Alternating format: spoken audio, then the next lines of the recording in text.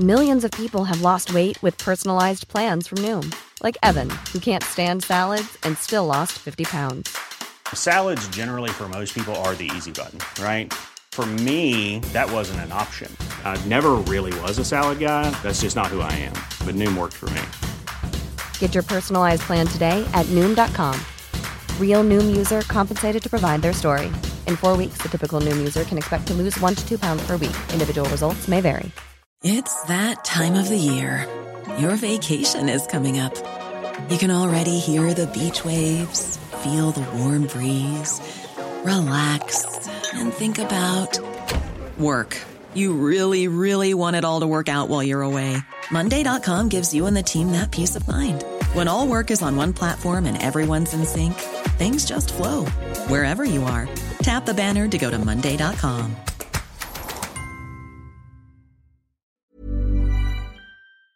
Hi, this is Virginia.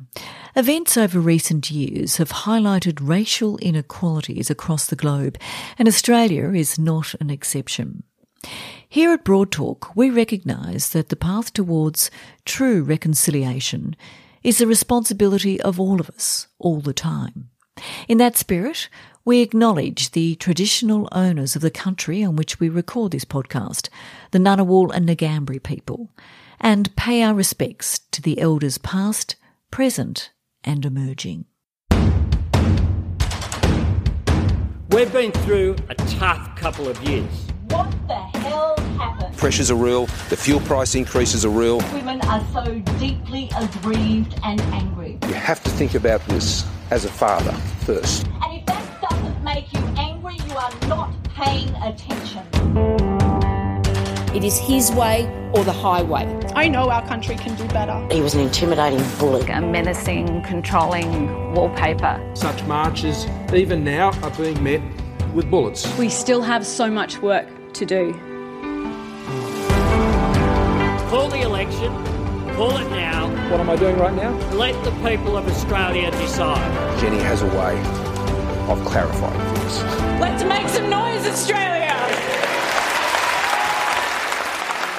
Hello and welcome to Broad Talk. Thank you for joining us for this final episode, episode 7, final episode in our election series. And yes, this episode is the wash-up. It's been recorded after the election result. It's actually been recorded at the end of the week. We don't have final figures and there has been no official declaration of each seat, but we know where we are, where we're heading, and boy, oh boy, there's a lot to talk about in this episode. So I'm going to just jump straight in. But before I do, I want to remind you, please do reach out and tell us what you think and how you have felt about the election result. You can find us on Insta at Broad Talkers. We now have a new little website, thanks to Martin. Hello, broadtalk.net.au, broadtalk.net.au. You can catch us through the email there, hello@broadtalk.net, or get me at Virginia@broadtalk.net. And of course, I'm on Twitter, Virginia_House, and we're also at Talk Broad. So all sorts of ways that you can be in contact. We're also on Facebook, Broad Talk. And if you want to join our chat group, please do. The Broad Talk Roundtable, because we love hearing from you. And it's been very exciting hearing your feedback since Sunday. And some of you have been in touch with me saying, I can't wait to hear the last episode of this series for obvious reasons. So let's just jump straight in. Now, we've got 3 fabulous women to discuss where we're at with. Now, Chris Wallace is no newcomer to this series. Professor Chris Wallace, congratulations on your recent promotion to Professor. Chris, it's fantastic. Chris, of course, is a political historian. It's fantastic to have you along again, so thank you. Come to you in a minute. We've also been joined by Catherine Fox, who joins us again. She was in an earlier episode. Catherine is a journalist with great expertise in women's leadership, corporate leadership in particular, and the author of many, many books. And it's a new welcome to this Broad Talk series, Annie O'Rourke. Annie is a communications communication strategist. Many of you, or any of you who have ever lived or worked in Canberra would know Annie O'Rourke. Everyone does. She is one of those people who really knows her way around the maze of political power corridors.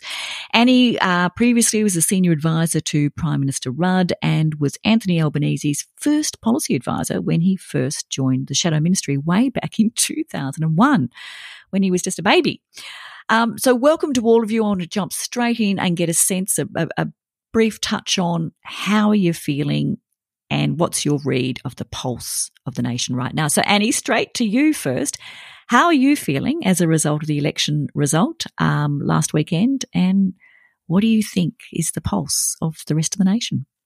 Well, I'm personally feeling really relieved and super excited about all the opportunities of refresh and renew and, getting in and approaching some of the really difficult problems and challenges we face with fresh rigor.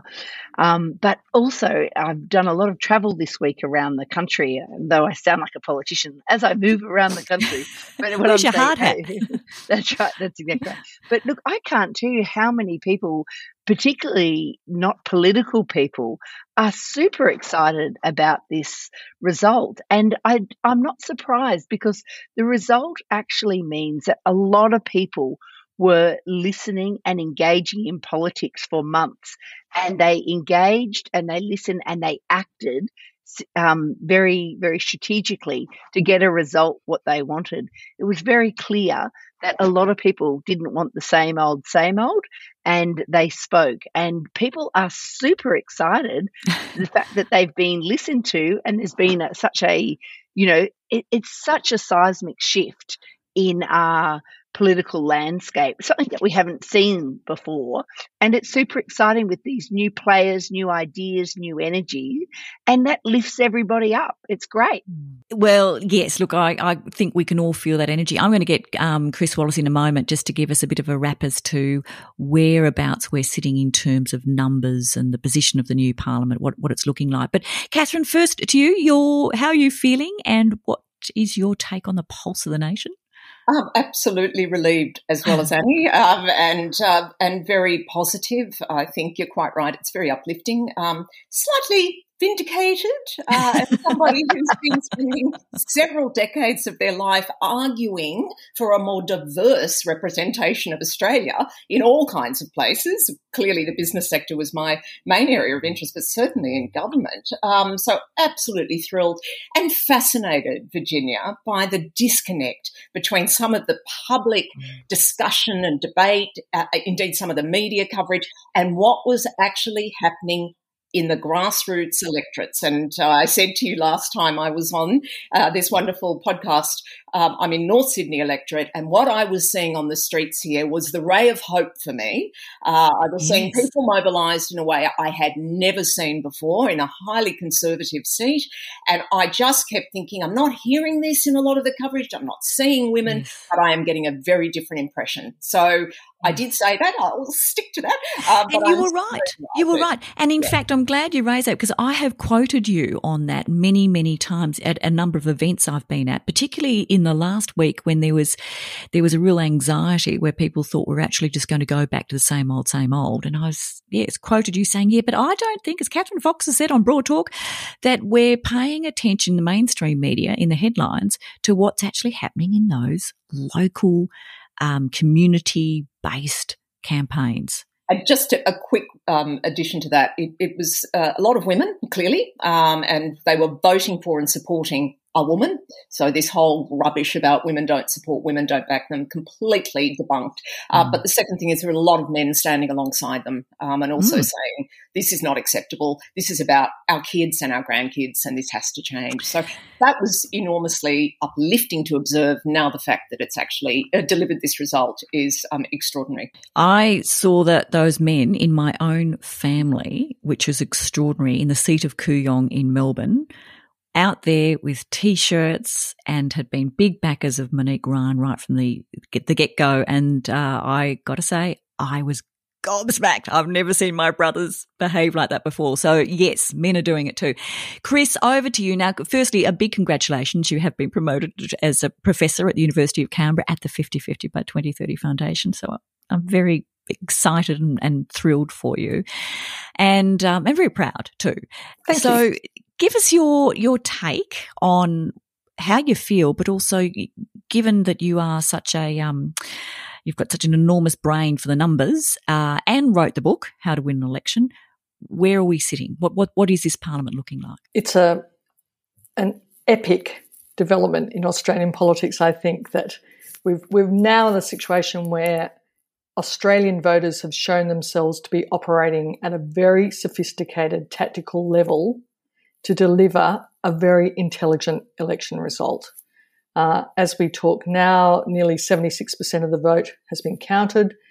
Labor's got 74 seats, LNP 57, others 15. There are 5 seats in doubt.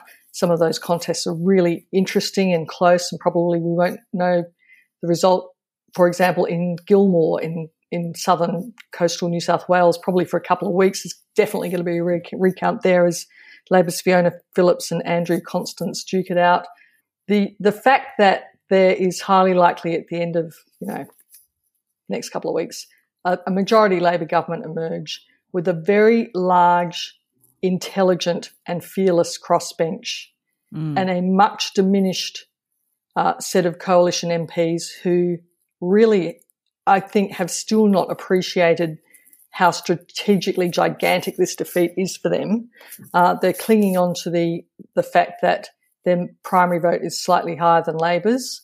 But I think anyone who thinks that's super significant does not understand preferential voting in the deep way that Australian voters have shown they do in this election, to whack the coalition mightily, to reject the kind of hate politics and right-wing nut jobbery and junk policy we've seen for several years now. That's been decisively rejected to the point that the Liberals have had stripped from them by the Teals all of the blue ribbon metropolitan city seats in Sydney and Melbourne, I think bar one, and there's one in doubt, maybe two. This is an astonishing development. And of course, they are seats that Labor in a million years could never take off the coalition.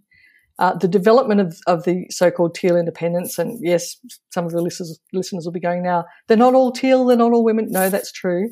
But, that's the way they're being shorthanded. That development in previously safe coalition seats is epochally important, and the Liberals will either come to grips with that and change, or, in my view, more likely, not come to grips with it, not change, go further down the right-wing rabbit hole. And, Virginia, parties don't have a monopoly on eternal existence. There are plenty of parties that simply wither and die. The British Liberals, for example, used to be a really important force in British politics. By the middle of the 20th century, they'd become a tiny rump, and now they exist only fragmentarily as part of the Liberal Democrats. So they had to kind of merge with the UK version of the Australian Democrats, the Social Democrats they call themselves. So parties can die, and if the Liberals don't read the tea leaves on this, they could die too. Hasn't it been fascinating to see already a split in the Liberal Party, with some saying we tried progressiveness, it didn't work, we need to go further to the right, and others saying, no, we need to go further to the centre. I can see you laughing at that, Annie. Did that comment surprise you? I think it doesn't surprise me, but I think it's extremely interesting, and I wanted to pick up a point, Catherine, that you mentioned about what you were feeling on the streets. Through my company, we do a lot of market research, and for the last 18 months, we were seeing that women were not happy with the political status quo.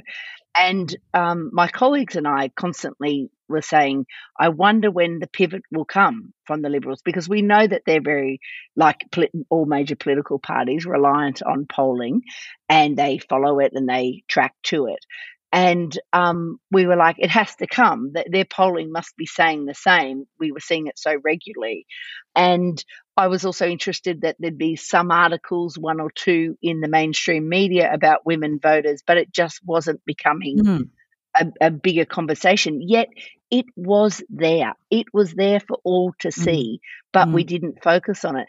And what really made me, and I don't have an answer for this, but I think it's really interesting that for a long time it was clear that a whole group of women were either unhappy and running for seats, and they were very talented women. Someone like Sophie Scompes is an incredibly impressive woman on many fronts, an incredibly impressive person. So there was this, Zoe Daniels, again, another very impressive person, and Kate Cheney. These are really impressive people. So some alarm bells weren't ringing is very interesting and instructive to me of the state of the Liberal Party. And I'd love to know whether they either thought it would go away, they thought they were in too deep and couldn't turn it. Do you mean they thought this focus on women would go away, or the agitation to the democratic process from women would just die down? Yeah, I would love to understand, really understand from those key players whether there's no doubt that they couldn't have got that polling and that research and that feedback. There's no doubt. But they've made a decision. Either they couldn't or wouldn't change, and I find that fascinating and absolutely unimaginable that a catastrophic failing was coming and they didn't change. And so it does not surprise me that they can't see how they might change now if they couldn't see it when it was going to cost them their jobs. I heard Morrison saying this morning on radio that, Australians wanted to change the curtains. Oh, I heard that, and I thought, I think they wanted to burn the house down. But I was gobsmacked on a couple of levels. Firstly, it was almost like, all these women have come in and they wanted to change the curtains and that's all they've done. It's just window dressing. But then also, wasn't this the man that said just recently before the election, I can change, I will change, I know, I'm listening to you. And just to pick up on your point, Annie, almost like, they got the polling, they knew they were in trouble. And he says, yes, I can be bulldozer, I will change. And here he is, despite the result, saying, it wasn't my fault. They wanted to change the curtains. Isn't that the line every bashed wife has heard from every abusive husband in history? I can change. Do they ever? Look, those comments by Scott Morrison on the election result were a variation on his usual theme, not my fault. The guy is incapable of insight. Just Annie, picking up on your point about, weren't they looking at their own polling? The thing is, Morrison went through an election previously where all the polls said Labor were going to win and he won, right? So God was on his side. God knows where God was this time for Scott Morrison. But what we've got to understand about polling is people don't read them rationally often, including many politicians, including many academic political science experts. I remember sitting in a conference with a bunch of political science peeps, including some really big international wheels, as the Clinton vote was unfolding. And it was clear to me looking at the numbers that, she was in dire trouble. And I went out at lunchtime to this leading American political scientist. Have you seen this? And she said, oh, no, it's just, the order they're counting the booths. But I knew because of the size of the count that actually it was a real warning sign. And by afternoon tea, she'd lost Florida. It was all over. But these were super experts who simply would not be open to the significance of the numbers. I might say that I think superior polling by Kos Samaras was a big factor in the Teal's effectiveness. He is an awesomely good pollster, and he was working with a number of Teal seats, and he did a bloody good job. And they knew for quite a while that Monique Ryan was ahead in Kooyong. It's just that no one who was told about the numbers would believe it. Yeah.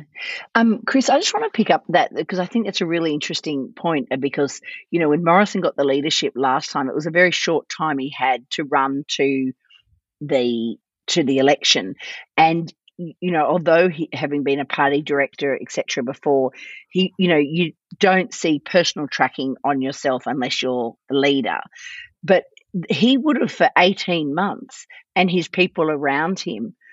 And it was so clear And no matter, even if you say you don't know how to read it or people don't want to see it or whatever, enough people around him are very, experienced. Andrew Hirst is a very experienced campaign manager, etc. There would have been someone trying to tell him or his team that there was some issues. There's just no doubt about that. Yes, as happened with Bill Shorten as opposition leader in 2019. Annie, you know better than anybody because of the amount of hours you've spent working for people at the very top level of politics. Often staffers and even colleagues, even senior colleagues, cannot get through to leaders who have a certain mindset about themselves. And Scott Morrison, everything he put into that last week of the campaign and kind of doubled down louder, faster, harder on everything that had made him successful in the past, thereby digging himself into a deeper and deeper hole, incapable of insight, not a sophisticated operator. Is this an example? Is this an example, though, of a guy who's just refusing to listen, or to pick up on an earlier point, can't see it or refuses to see it? Catherine? Isn't it both? I think that one of the points, to sort of stand back a little bit from, I'm sure the information was there. I'm sure both of you are right about that. But I think if you've spent your entire life not respecting women, not taking them seriously, never really moving on any of the major issues that were conducted. I mean, how much more obvious could it be? We were marching in the streets at the beginning of last year, tens of thousands of us, angry, saying this has to change. What else needed to happen? But when your entire mentality is that this is certainly not my problem, as Chris said, but also that's just a bolt-on. I'll put a violence against women policy and I'll bolt it on. Not that they even managed to get to that point. Yeah. Exactly. But this entire sort of ignorance about what we're talking about here, that we have to have a gender lens on the budget. We have to actually absolutely look at the care economy. We have to do some very broad rethinking. I don't think that ever entered the ether certainly for the former Prime Minister, but I imagine some of the other of his male colleagues, and we have no evidence that it was otherwise. They didn't take us seriously. They fobbed us off. It was never dealt with in any serious way. Beautifully put, Catherine. We're just going to take a short break, and then when we come back, we're going to move on to, now that we've had this result, what does it look like for the Parliament, but also what is ahead of us now? Where does this new world take us? We'll be back in a moment.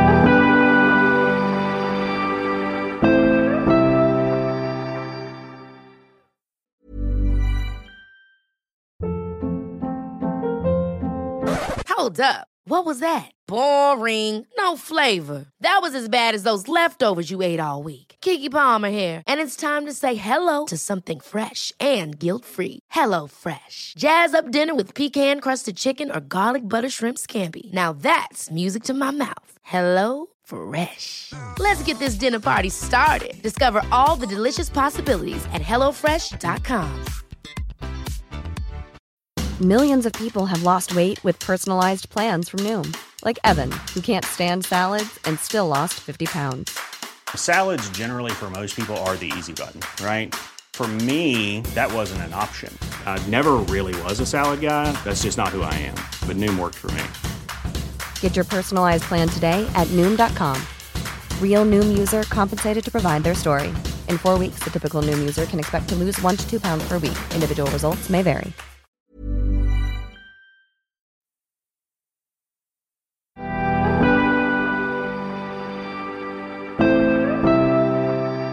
Oh, welcome back. We've been having a fabulous chat here at Broad Talk, and there's so much more to talk about. But I do want to move on to, what are we looking at now?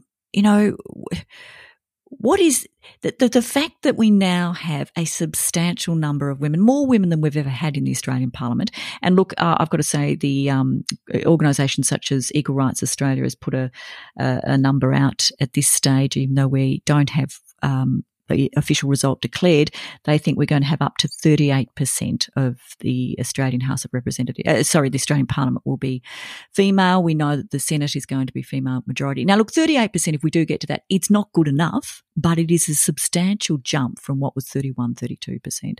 But what difference is this going to make to our parliament? I'm interested to hear all of your thoughts on that.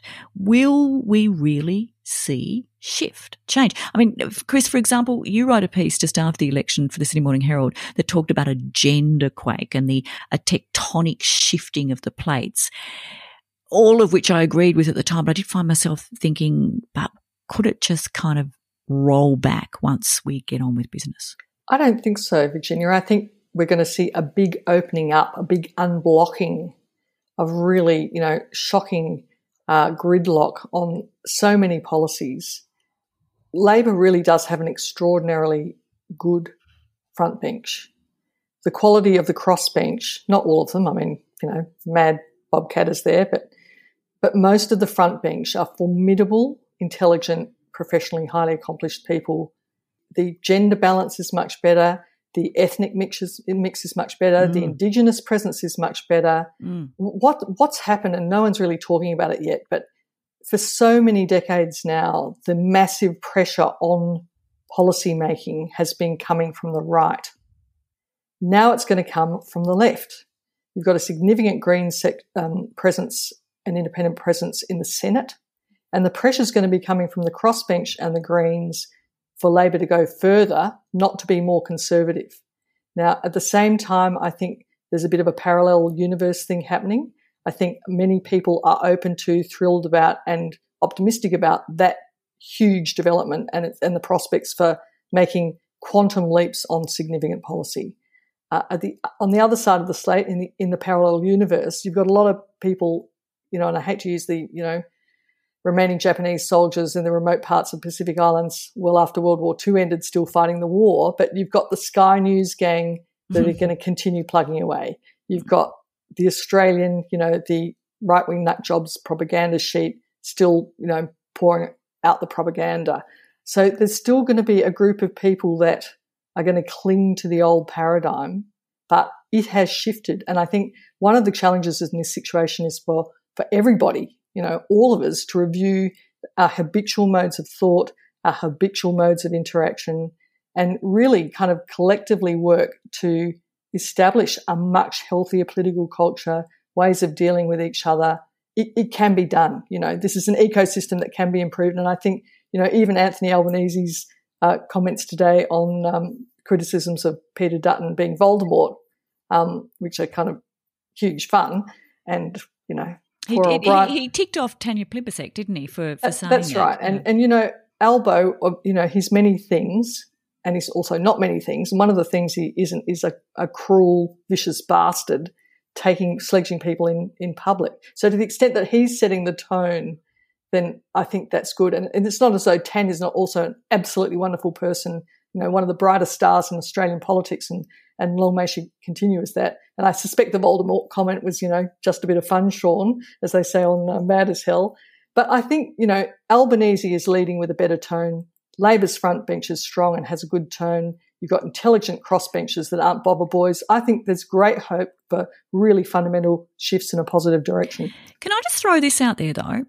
And it sort of comes back to something that, Annie, you've touched on. You were on Four Corners just a night or two after the election polling day, and among other things talked about how well both leaders had war-gamed this campaign. They were really, really well war-gamed. Very disciplined, particularly Anthony Albanese, making himself a small target. Do we have a right? He was not a small target, Virginia. He was not. He was not a small target. He was a smart target. This whole we've got to take on this false binary. It's got to be stamped out. Small target and hard target are used as sledges in Australian politics.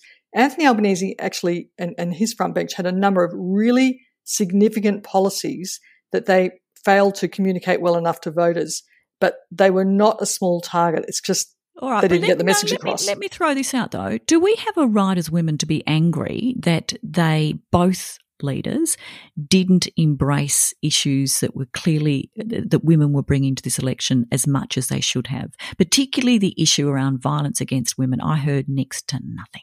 I mean, yes, we do. Yes, we do. Because I agree with you. And when we were discussing this earlier in the campaign, at that point we were calling it the High Vis Vest campaign. And it continued. Now, I suppose, Anthony Albanese did turn up to Georgie Dent's and the Parenthood's roundtable about childcare reform and so on, and they had made some announcements about that. But I have to say, we should be furious about that. Again, the lead up to this you can go back many decades, but certainly in the last couple of years, there's no one's been hiding this. I really fundamentally disagree, and I'll give you two reasons. In Anthony Albanese's very first budget reply speech, he announced 3 major policies. One was a revolutionary reform in childcare policy that then Labor did not, over the rest of its term in opposition, succeed in cutting through and communicating to voters, and nor did journalists pursue it and report it. The second thing is, and this is really important. This is really important, Virginia. We can't just blame media for that, though. No, I'm not. I didn't. Actually, if you consider what I just said, I mostly blame Labor for not creating the cut-through communications capacity to get the message across. But that is a huge reform from which all Australians will benefit. The second thing is universal free childcare. It's pretty close. The second thing is you can't do anything unless you win an election. And as you and I have discussed previously on Broad Talk, in an election campaign, an opposition gets a chance to communicate 1 or maybe 2 big ideas in order to win. I know. I recall you saying that actually on Broad Talk, 3 big ideas at max, thinking, oh, God, really 3? But, yeah, look, you're right in terms of campaigning. But, look, Annie, I'm interested in your thoughts here. And I know, obviously, you weren't working on this campaign, but you do have a background in working with both, Prime Minister and Anthony Albanese. Do you think that, did Albo pivot very much during the campaign? I mean, Catherine's referred to the high-vis blokey campaign it was. Did you see him pivot? We've gone back to talking about the campaign, sorry, but did you see him pivot? And do you believe, as a observer, that there is a whole bunch of good, solid women or policy particularly pertaining to women that they're going to roll out now? So to unpack that a little bit, I think Anthony did run a really smart campaign and his team ran a really smart campaign, and I think they were well prepared for example, the COVID. He also recovered quickly from the gaffes and, kept on going. I think they would have had, the fact that they even had their launch in Western Australia, that was, would have been considered a very big gamble. But they did do that and they, reap the benefits of doing that. So there's lots of smart tactics within the campaign. Anthony was always seen as listening. He did a lot more women's events. He was often seen with carers, women, children, etc., which was, it set up a different dynamic. But I do believe that they also worked really hard at making Morrison the focus of the campaign, and they gave him space to for people who they knew were unhappy with him to focus in on him. And that was a very smart campaign tactic to let Morrison be the story and the focus. And, you've got to win the campaign to win the election, and you've got to, sometimes you've got to dial things up and sometimes you've got to dial things down depending on who, how, when, what, where people are listening to you and how you engage them.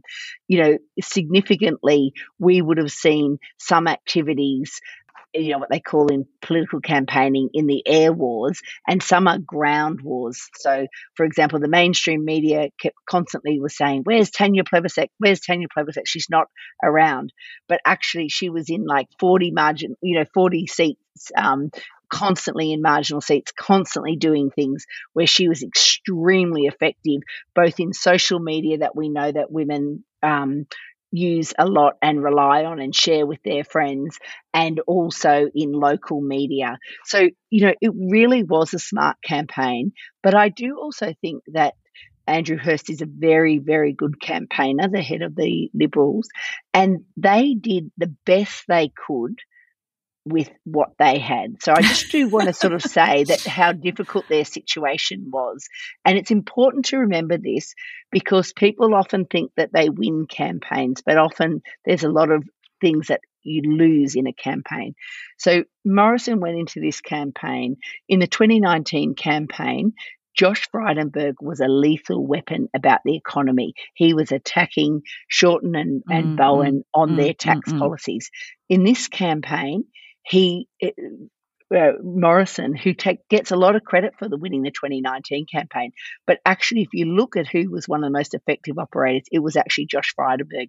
In this campaign, nothing to do with Labor, he was kept to his seat because of the activity in Kooyong.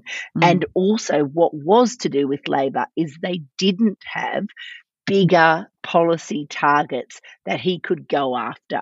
That is really smart. And they totally took out the ammunition from Frydenberg. And also I do want to say that Jim Chalmers and Katie Gallagher really stepped up in that space and were excellent. The other thing was, and it's really important to remember that these things matter because it's never just what happens in those 6 weeks. It's a culmination of activities. And you've got to think, look, Morrison didn't have people chosen for whatever reason. And again, he's part of that in New South Wales until the very last minute. He didn't have an education minister he could rely on. He didn't have a attorney general that he could, call upon. He didn't have now gone completely blank. There was another. Well, the Minister Greg for Hunt Women retiring was in hiding. And Greg Hunt also was retiring. So that whole what they could have had as their health story. However, someone in that campaign, and I don't believe it to be Andrew Hirst, but someone in that campaign thought it was a really good idea to let the Catherine Deves show her colours. I mean that just blew up in their face. That would be Scott Morrison. We're going to have to wind it up, and look, we could talk for ages, and I've got a sense I can feel some books being written right now. Looking at you, Chris, I'm looking at you, Annie, as well. I just want to come back to though this Parliament ahead and the very different look of it. We know, as we've discussed, we're going to have a lot more women there. We're going to have a lot greater diversity, greater colour, all of that. What impact, Catherine, I'd be interested in your take on this. What impact is this going to have, do you think, broadly on the Australian public in terms of attitudes around gender equity and diversity? How's it going to wash? It will be a positive impact. Having looked at research about the impact of women in representational politics around the world, in the corporate sector, in leadership and so on for many, many years, there's actually a very clear connection. When you have more women in charge, the concerns of women generally are better served. In an organisation, things like the gender pay gap narrows, there are more women promoted. There is a very clear connection. And in places around the world where women have taken, often by quota, more seats in their government, that has definitely made a difference to policy outcomes, the areas that are looked at, and the action that is then taken. It's no mystery. So when people say, "Oh, yeah, but what difference can make a very tangible difference?" I also think having that crossbench will be fascinating. I think it'll be energising. I think it'll be lively. And I also think one of the things that sort of was overlooked, and we were all saying, crossbench, Sally Stengel got back in, got back in quite comfortably. And I think the fact is we've had crossbenches before. This is going to be a fascinating time. But also, Virginia, just on a sort of a broader level, a lot of people say, what can this tell us about women and where are women going? What this election should tell us is that a lot of men in power in this country should take a long, hard look at themselves, their level of entitlement, the style of leadership that they have been showing us. It is time we did it very differently. And I'm very pleased to see that the Prime Minister is already talking about that, mentioned it in his acceptance speech. It is time we looked at doing things very differently. Yeah, and that I think we are overdue for. That is so beautifully put. We're going to have to wrap up, but can I just have a quick response to Chris and then Annie? Chris? I think that was a huge factor in Anthony Albanese's victory. He was modelling a different kind of masculinity, one that didn't rely on buff-headedness, kind of implied violence.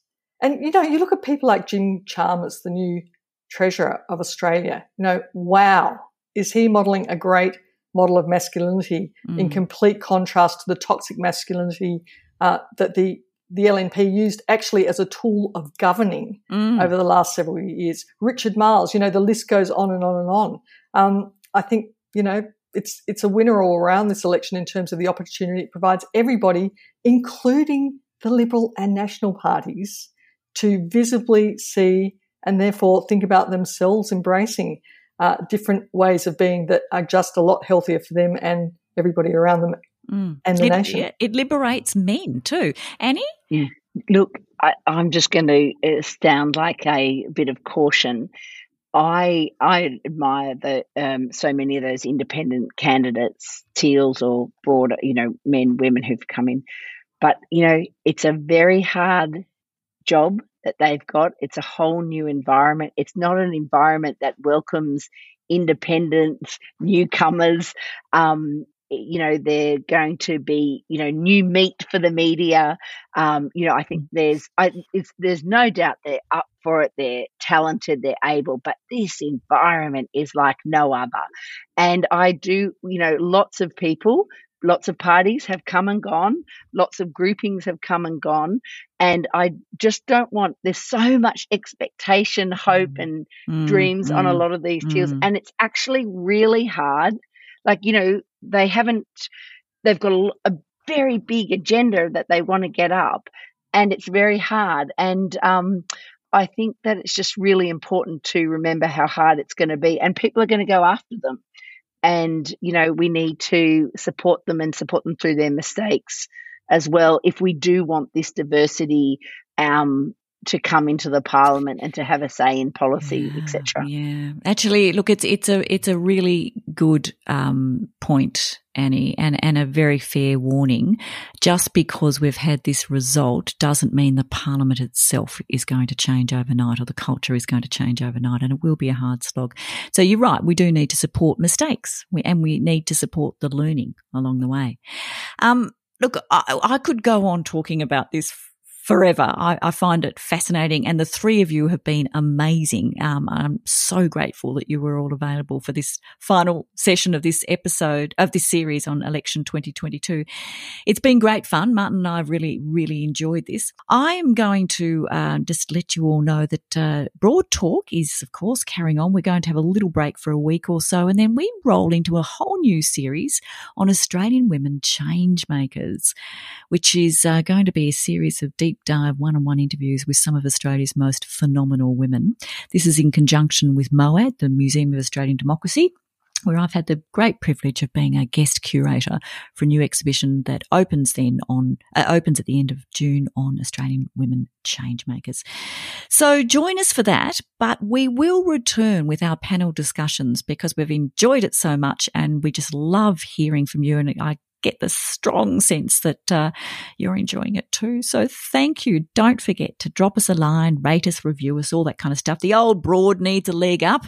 All old broads do.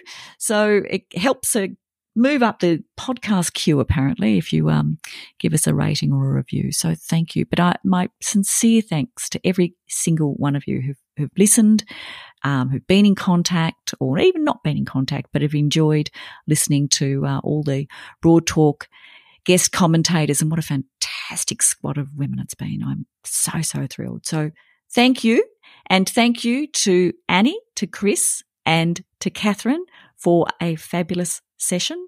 Long may we talk. And don't forget, keep talking.